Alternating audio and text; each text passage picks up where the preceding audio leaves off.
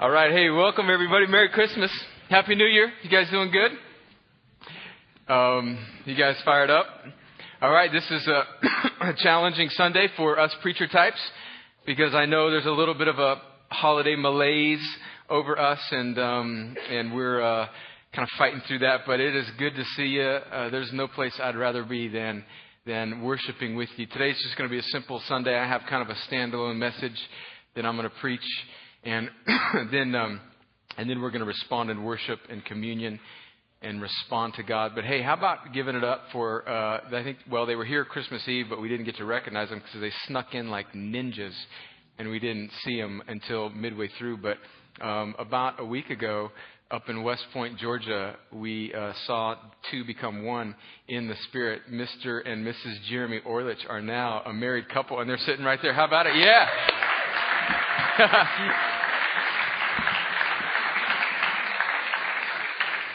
If you're not familiar with the world of Facebook, which is kind of the entertainment sensation that is sweeping the nation, Facebook, you got this little status. It's your relationship status, right?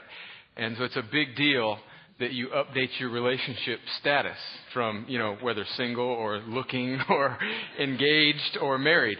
And I noticed after a week of being married that they had not updated their relationship status. And I mentioned that to Samantha this morning. I said, "Hey, Samantha." And she says, "Well, that's a good sign because we've been doing other things than being around the computer." That's all I'm saying. So way to go, guys. Awesome.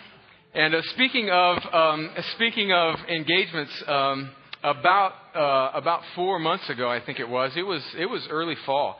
I was having lunch with one of our guys here at the church. His name is Garrett Gross, and that's Groce, which he doesn't realize it. His brother and he don't realize it, but that's actually an old Italian name, so I call him Garrett Groce. But we were having lunch at the yogurt shop in town, and Garrett had ended about a 5 or 6 year career of being a professional baseball player. He had been in the Tampa Bay Rays organization and played baseball for a long time, was transitioning out of that into the real estate business. And we were having lunch and we were talking about all that God had done in his life and how a couple years before that, or really pretty recently, God had really gotten a hold of his life and opened his eyes to his grace. And so Garrett and I were sitting over lunch talking about how good God has been to him. And he says, "Brad, but everything is going so good in my life.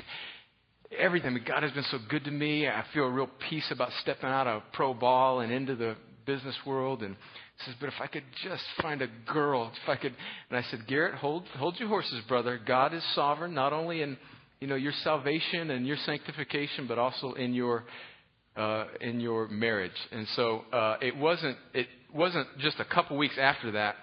Evidently him and John Battistini were buddies, and John's wife Sue is from this place called Louisiana, and went to school at this little small technical school called Louisiana State University, where she had this friend.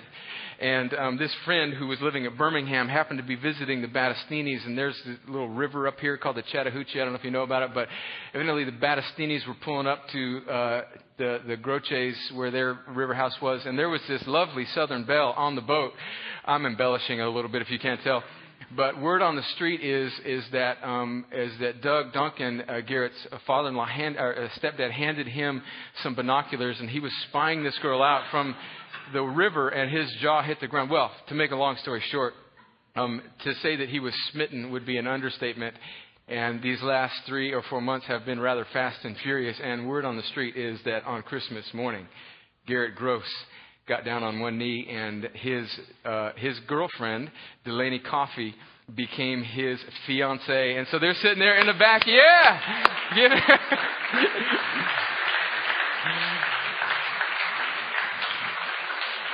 I'm sorry, Delaney, you're about 8 shades of red right now. I'm sorry. Hey, we've got some more good news. This is just kind of in between the Christmas and New Year's Sunday. We heard a couple of days ago that Brandon and Amy Jenkins, who have just given birth within the last year or so to twins. Well, Amy did it. Brandon was there. But Brandon and Amy have 2 twin boys, and they just found out this week that they are going to have a third. Where are Brandon and Amy? I saw them. There they are. All right. So there we go. So take some naps. They're going to have 3 babies under the age of 2, I guess. So it's going to be challenging. Lots of diapers. And then we learned last week, too, that our man, we call him T-Sizzle, Travis Alston, and his bride, she's sick. Yeah. Well, there's a reason she's sick. It's because we found out that Lindsay Alston is pregnant as well. So Travis and Lindsay are going to have their first baby. Yeah. All right. I think that's all that I know of that are new. I mean, evidently you guys have stuff to do during the week. But hey, let me mention a couple things.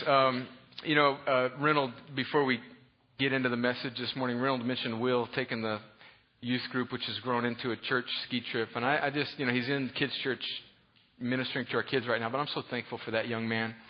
He and his wife, Karen Ann, are a tremendous blessing to our church. His primary responsibility is our senior high and middle high kids. But in this time where we're looking for a more permanent solution as far as a children's minister, Will is stepping up and offering some leadership there. And so he's basically kind of overseeing everybody in the church that's high school and below. And so he's just doing a tremendous job. Spends a couple Sundays a month in the kids' church ministering to the kids. Just brings a whole bunch of enthusiasm. The kids love him. And he's really, really blessing our church. And a lot of times it goes unnoticed. So I'm just so thankful for Will and our whole team. I just contemplated on this. When you get to the end of the year, it gives you an opportunity to reflect on where we are as a church and how God has blessed us. And I'm just very thankful. I'm thankful for Reynold and his family and Paul. And just how steady and consistent and humble and just selfless they have been over these 4.5 years that we have been doing this little redemptive project called Crosspoint. And I'm just very thankful, very thankful. I know it kind of seems like it all just sort of goes, and in a sense it does, but there's a lot of folks who just really just do a lot behind the scenes. So I love you guys, and I'm very grateful. Happy New Year, Merry Christmas. And I'm really sorry about that beast comment, Paul. All right, Deuteronomy chapter 10 is where we're going to be. Deuteronomy is the 5th book in the Old Testament. It's the last book of what the Jewish people would call the Torah, or the Pentateuch. And if you didn't learn the books of the Bible song, Genesis, Exodus, Leviticus, Numbers, Deuteronomy, it's the 5th book in the Bible.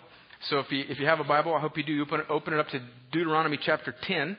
Today I'm going to preach a standalone message out of a really beautiful portion of Scripture there in Deuteronomy 10, starting about verse 12. But before we get into that and I read it, let me mention 2 things. Number one is that next Sunday I'm going to be talking about and kind of launching for January this church-wide fast that I feel that God has impressed upon me to call us to as a church.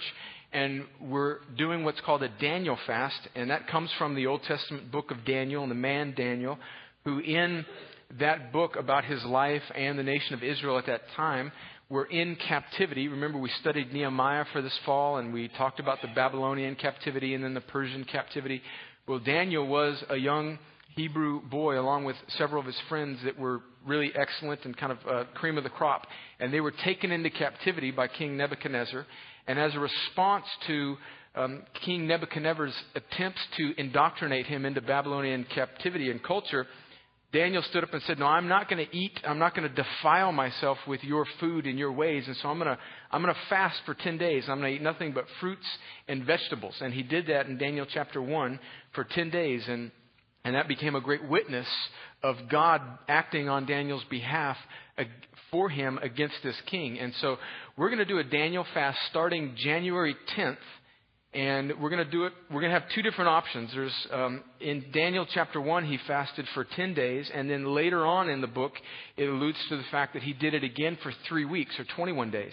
And so I'm going to encourage us as a church to do what we can, and we're going to talk about it in much more detail next Sunday and have some materials to prepare you. But I'd like to call us to a fast as a church to seek the Lord starting January 10th for 10 days or for the remainder of January, which would be 21 days, and to try and abstain from meats and just eat fruits and vegetables. Or if you have some dietary condition where that just wouldn't be feasible for you, to abstain from something, whether it be the television or internet or, God forbid, Facebook or something. But here's the whole point. We're going to talk about this next week.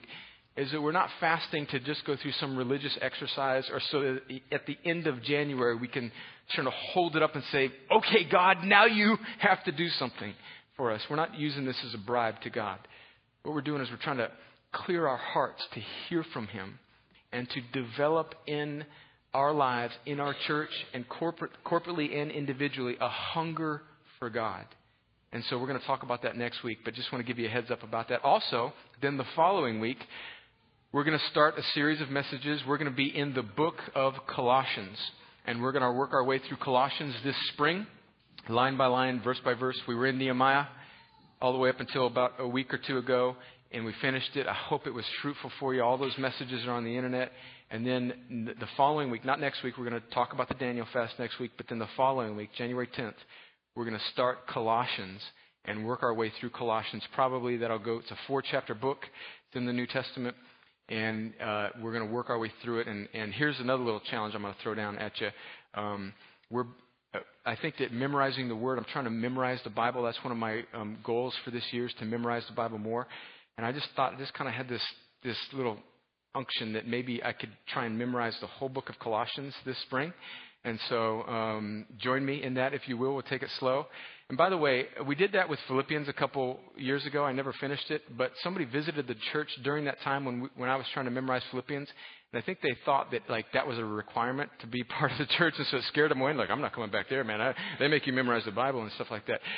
So just if you're listening or you're here for the first time, this is not a requirement. It's just a little challenge, a little something we're trying to do. So be reading through Colossians, and then we'll crank it up in a couple Sundays. All right, you guys ready? Okay, let's go. Deuteronomy. I'm jumping ahead. Excited already. Deuteronomy chapter 10. We're going to start in verse 12. Are you the type of people that do New Year's resolutions, that you write out lists? Are you? Did anybody go buy a gym membership? And you have it right now, but you're waiting until January 1st because God forbid that you get ahead of schedule. Are any of you? Do you have you the type of people that do? Are you resolution type people or not? Do you have a list? Okay, I'm all for that. I think that's a great thing. I think we should have goals. But what we're going to talk about today is what these goals should sit on. In fact, before we jump ahead into kind of writing out a little list, I want to, reduce my debt, or I want to, in fact, about a month ago, I was thinking about 2 goals for me physically. I'm about to be 39 in a couple weeks, and that seems kind of crazy. And by the way, my folks are here from the nation of California. They're sitting right down there in the front. And do you realize, Mom and Dad, that your baby boy is going to be 39 years old? And so I have a little bit of an insecurity about some of the young guys in our church. And there was a time when I could physically dominate Fincher. Those days are long gone. And so I feel like I wanted to get back in shape. And one of my goals is by this summer to be able to run a mile in like 6 minutes. And then maybe to bench press a certain amount of weight or something. And so we start to get all these goals. These are good things, but here's a question we often breeze past, and this is the title and the theme, and the only thing I want us to grab a hold of today is, what does the Lord require of us? That's the question I want us to ask today. What does the Lord require of us? And we're going to look at that question in Deuteronomy chapter 10. And some thoughts from Moses. Deuteronomy is basically a compilation of sermons from Moses to the nation of Israel before he is about to pass away. He knows that his days are numbered. He knows that he's likely not going to take the people into this promised land that he has led them. He's led them through, out of Egypt, into the desert, across the Red Sea, into the desert, wandering. And he knows that his days are numbered. And so he's delivering his final sermons. And what he's doing is he's trying to develop in the people a heart for God, not just a exterior adherence to the law that God gave him and then he gave to the people, but a heart for God. And so he asked this question. In fact, God asked it through him. What does the Lord require of you? So let's read. Before we do that, let me pray and ask God to help us. Lord, thank you for your word, for the ability to sing songs, that we can gather, that we can open up your book, that we don't take for granted that we have the scriptures. There are house churches in countries in this world that are living in places where the gospel is not free to be preached, and you are not free to be worshiped. And they're underground now, and they're working off of just a page of a gospel. And we have a plentitude of Bibles all over the place and all sorts of translations, and pretty covers and gold lace. And so, God, would you help us in this moment as we open up these words? Would you give us a humility and a reverence for your word? That the God of all the universe, beyond the universe, in fact, you chose to disclose yourself to us through these words. And that is amazing. And so, God, as we brush through one holiday and into a new year, and as we gear up, and as we so easily fall into the cycle of being busy, arrogant Americans, God, would you settle our hearts into this question of what are you requiring of us? And Lord, I have a few thoughts, but certainly with every life that's represented in here, there are 1,000 different things that you are wanting to pinpoint in our lives. So would you go beyond my feeble words, and would you help us to examine our lives and let the Holy Spirit speak to us? And then I pray, God, that it would cause us to respond in worship and awe and adoration of you. I pray it in Jesus' name. Amen. All right, Deuteronomy chapter 10, verse 12. By the way, as I'm thinking about it, before I read it, our intern here at Crosspoint, Robert Ward, who's a student at the University of Georgia, has a blog that he's going to be doing in January. I'm throwing this out there publicly to put a little pressure on him. He's going to be blogging through the Old Testament about how we see Jesus in the Old Testament. And the name of that blog is JC in the OT. Yeah, baby, creative. All right, so check that out. We'll have that on our website, and you can read that daily. Is it daily or weekly or whatever? A little pressure, Robert. Never hurt anybody. All right, Deuteronomy chapter 12. This is Moses speaking. And now, Israel, what does the Lord your God require of you? But to fear the Lord your God, to walk in all his ways, to love him, to serve the Lord your God with all your heart and with all your soul, and to keep the commandments and statutes of the Lord, which I am commanding you today for your good. Behold, to the Lord your God belong heaven and the heaven of heavens, the earth with all that is in it. Let me stop there and say that the first thing that I think God is requiring of me and of you today is to break out of a sense of pragmatism and functionality, and to push away from life for a second, and to have a sense of awe and wonder and worship of God. This scripture is saying through Moses to the Israelites is that, yes, God has given Israel some laws. In fact, Moses is recounting the time when God gave him the law, and then they, in response to that, just made a golden calf, and then God had to redo it. And God has all the while been working with this rebellious people. And see, the thing about God giving a law and about us just getting in a functional world is that, we can kind of make a go of a religious system, can't we? Because we can abide by rules, and we can become sort of good exterior Christians. And much of what we've boiled Christianity down to in modern day America is just kind of a list of rules, isn't it? Don't go to rated R movies, or at least don't tell any Christians that you're going to rated R movies, and don't drink, and kind of do that funny little thing when you're with somebody that maybe is not a Christian, and try and slip grace in there if you're sharing a meal with them. And don't we get kind of funky? We're very good at being people who cling to an exterior law without developing this sense of awe and wonder in God. And what God is saying is to Israel, and I believe he's saying to us, is that he wants us to just be people that just say, wow, like God is far, far bigger and far more amazing than we could ever imagine. But in America, don't we live in this culture where we want something that works, right? Like we want God to help us live a better life. And I know that sometimes I rail against what is on the market for Christians to read, the devotional literature. It's all sort of geared towards us having a better life, or a more functional way, or 7 steps on how to have a better marriage or better blessing. And all it is like God is this sort of moralistic deism in the heavens that's just sort of there to sort of bless us so that we can be better Americans. And what that does is it sucks our ability to truly worship God.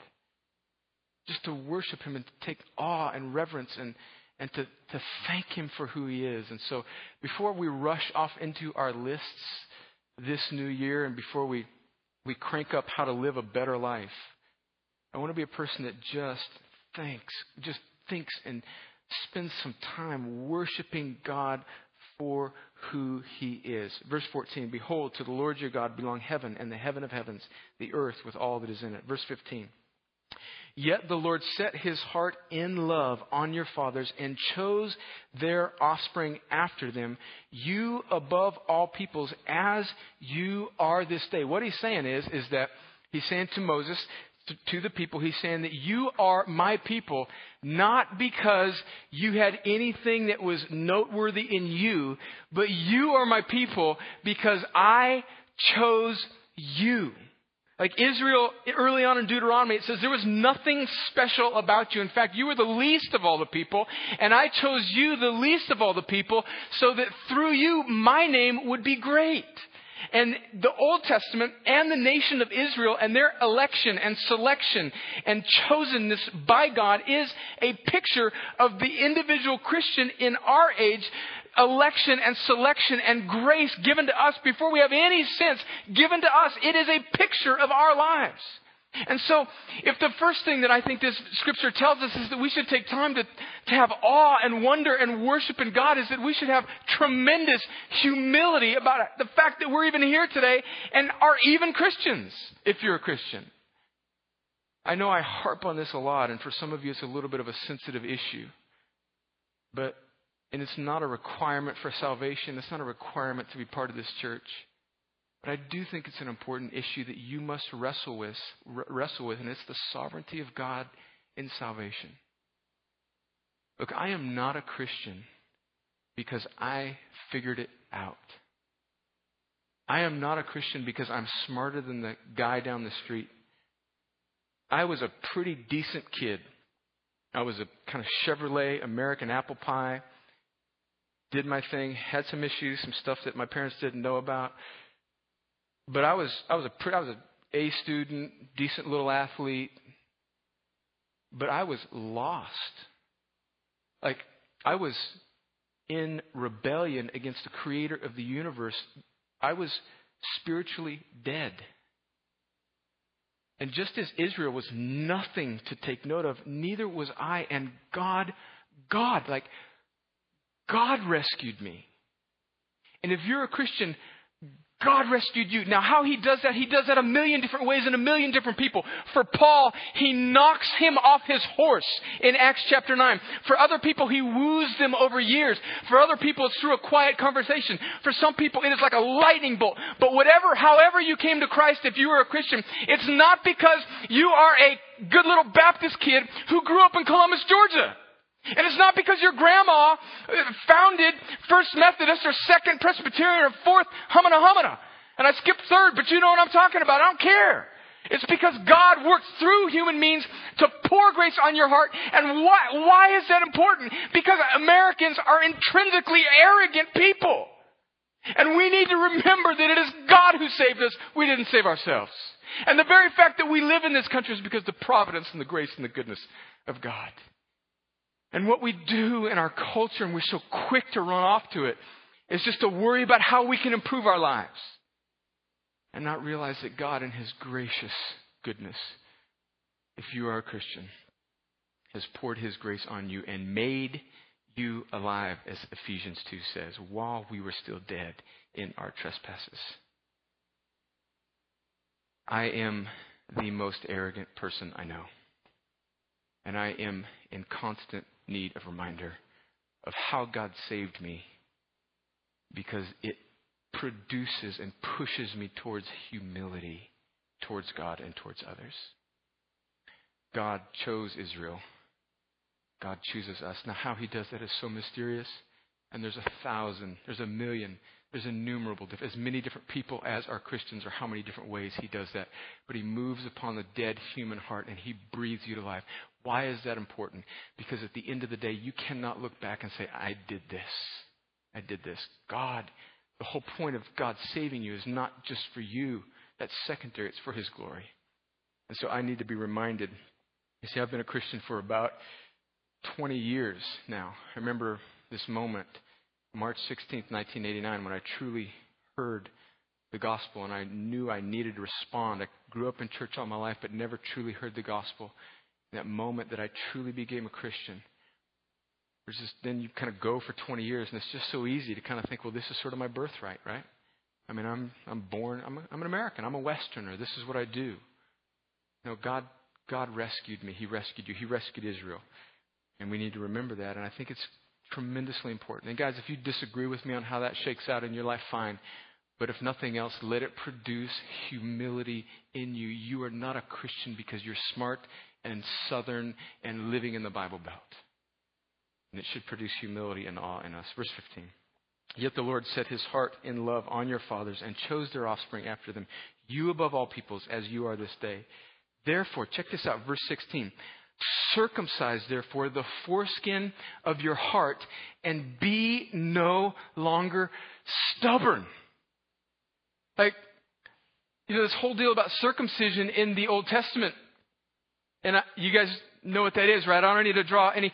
But the most of the circumcision that we talk about is not of the heart. It's of another part of the body. That's all we're going to say about that. But you see, that's not truly the circumcision that God is after. He's not just after some exterior flesh. He's after some interior heart. And so what he's saying is, because I have done this on you, because I am above the heavens, Brad, and because I'm not just some pragmatic moralistic system, but because I truly am the creator of the universe, and I came upon you when you weren't even looking for me. Therefore, don't be stubborn and soften your heart towards me. Don't be arrogant. Circumcise, therefore, the foreskin of your heart and be no longer stubborn. Verse 17, for the Lord your God is God of gods and Lord of lords, the great, the mighty, and the awesome God, who is not partial and takes no bribe. I just think about how often I try and put God in my debt. Don't we do that? Oh, God. I just read the first 5 verses of this passage. I know you created the heavens and everything, but don't you know I planted a church a couple years ago and I've got a couple hundred people coming to it. And, hey, Crosspoint, you know what? We're pretty generous. I mean, we give away 10% of our income. And in fact, just the other day, we had Dr. Thomas come from Hope Givers. And I don't know if you were paying attention, Jesus, but we actually gave thousands of dollars away to them. I mean, God, surely you need more churches like us, don't you? Surely, God. By the way, did you hear that one sermon in the Nehemiah series? I don't even remember the title of it, but surely you do, God. It was so good. I mean, don't we just try and put God in our debt with our little offerings? What's it look like in your life? Right? What's it look like? I don't know. God, I'm up to 3 out of 4 Sundays now. I don't know what it is. For me, it was moralistic righteousness. Did I tell you I canceled HBO? Anyways, so, yeah, I'm a pretty good guy. We can't put God in our debt. Now, does God want us to live for him and strive for him? Of course. But do you realize how remembering how he saved us and the fact that he moves on our heart should produce a humility in us? And God's not up there to have a carrot dangled in front of him so that he might act on our behalf. But he desires deeply to bless his children because he's gracious, not because we are good. Verse 18. He executes justice for the fatherless and the widow and loves the sojourner. I love that word, sojourner. Giving him food and clothing. Verse 19. Therefore, love the sojourner. For you were sojourners in the land of Egypt. What he's saying is that God saved you out of Egypt. He miraculously brought you out of Egypt, made 10 plagues come upon these people, opened up a body of water, let bread and birds fall from heaven to feed you. And He did this for you. You were once that. Now that I have blessed you, now you be a blessing to other people. So love the sojourner. Therefore, for you were sojourners in the land of Egypt. Verse 20. You shall fear the Lord your God. You shall serve Him and hold fast to Him, and by His name you shall swear. Verse 21.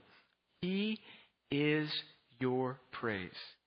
He is your God, who has done for you these great and terrifying things that your eyes have seen. Verse 22, and we end with this. Your fathers went down to Egypt 70 persons, and now the Lord your God has made you as numerous as the stars of heaven. What he's saying is that at the end of the book of Genesis, when Israel was whittled down by a famine and in great trouble, and in sin, the sons of Jacob sold the young son Joseph into slavery, and through God's providence and sovereignty, Joseph becomes the leader, the governor of Egypt. And then he receives, years later, his starving family to himself as a blessing, and receives these brothers who sold him out. He says, you were just 70 people now, and now you've been through all of this, and I have blessed you and prospered you. And it makes me look back on my life, specifically this past year, and say, God, you've blessed me. You've blessed us. And so before we rush into a list in 2010 and another little hamster wheel, I think that God wants to say, be a people in awe of me. Worship me. I don't want circumcision of the flesh. I want circumcision of the heart. I want you to take a moment to breathe and take in the greatness and the grandeur that is God. Enjoy. I had a conversation. My parents and I were driving around Columbus looking at a few things yesterday, and we all did a little psychoanalysis on each other. I psychoanalyzed my mom, and she psychoanalyzed me, and we didn't get to my dad, so we're going to take a drive this afternoon and tear him apart. But what I realized about myself is that one of the things that I rarely do in life is, I guess it's because I'm insecure and self-absorbed and performance-driven, I never take time to enjoy and like truly worshiping God and like actually taking that in and enjoying Him and reflecting and basking in His presence and just saying, oh, God, you are amazing, is very difficult for me, because I'm always worried about how I'm going to figure out the next thing, because really I'm worried about how a lot of people are going to feel about my leadership in the next thing. And so it produces in me a scurrying and a restlessness and an inability to just sort of enjoy the moment and say, God, you're good. You're good. And so maybe that's you today, and we just need to stop feeling this pressure to be Southern Bible Belt Christians and get through a church service. And we need to just worship God. And maybe we're arrogant, not intentionally. I mean, nobody in here thinks I did it. But we just become so arrogant in our salvation, and maybe God wants to humble us. And then God wants to use us to bless the sojourners. Not create a church for just a couple hundred people. Oh, we've got a good sense of the Bible. Yeah, we preach out of the Scriptures. Oh, we sing good songs, and boy, we give away money, as if that would put God into our debt. But that we would be a group of people, individuals and corporate, that love the sojourner, that let God's blessing run through us out to others. Well, let's pray. God, I thank you for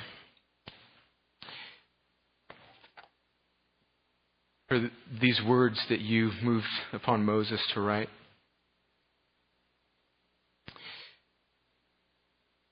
Lord, we as Americans are incredibly pragmatic people. We like what works. One of our demigods is efficiency and functionality, and we so often worship at the altar of practicality. And although, God, there's nothing wrong with those things in and of themselves, when we let them tune our hearts away from you and drag us away from stopping for a moment and truly worshiping you with a sense of awe and wonder, it becomes an idol. God, I confess that I am just so easily drawn away the next thing because I want to get stuff done. I want to accomplish it. I want to look good. I want to succeed. I want good things to be said about me. I want to finish it. And often that undercuts my ability to, as Moses said, to love you with all my heart and soul. So God, before we rush off into 2010, would you help me for a moment just to quiet my heart, my impatient, scurrying heart before you? And God, would you produce in me and in us a deep and pervasive humility? God, there's no difference between us in our own merit and the person across the ocean or in the Middle East or in the third world country who has never heard about you. So God, would you help us realize that you are the one that saved us. We did not save ourselves. And so, God, the fruit of that should be deep humility. God, would you work that in us now as we prepare to sing to you and receive communion and pray. And God, as we also prepare practically for 2010, would you help us love the sojourner? Would you make our grip very loose on the things that you have given us so that it would flow through us to others, so that what you've given us when we were sojourners and lost and without you would flow through us to other people who need you. God, we thank you for 2009, but we look forward to 2010 with great expectation. Not that we're going to live better lives with better lists and better tasks, but that we would be humble, that we would be in awe of you, and that you would use us to bless the sojourner. Lord, I pray that you do these things by your Spirit now in the many different situations that are represented in this room. God, would you move with your Holy Spirit, and would you cause us to respond in worship to you? I pray it in Jesus' name. Amen. Hey, the guys are going to lead us in a couple songs. Let's all stand. You don't have to stay standing, but that'll help us begin worship and response. If you want to receive communion on your own, this is what we do here at Crosspoint every Sunday. We remember Jesus' sacrifice on the cross. This Sunday it's just optional for you to come as you want, and you can partake of the elements yourself. We've got some little kneeling benches there for you to pray on. This is a real important thing to us. So it's not just kind of something we do because it's on Sunday, but it represents Jesus' broken body and his spilled blood. And it's a time when we examine our lives and we remember his sacrifice on the cross. So you're free to do that. If you're a believer in Jesus, we welcome you to receive that meal on your own as you were led. If you need prayer for anything, come let's be prayed for. Let's ask God to help us. And then I want to also encourage you to worship God in these next 20 minutes or so, and just open up. Let the sense of awe come upon you, whether that means that you lift your hands or whether that means you sit back down in your seat and put your face in your hands and just cry out to God. Whatever it means, let's actually lean forward and respond to God together. Let's do it.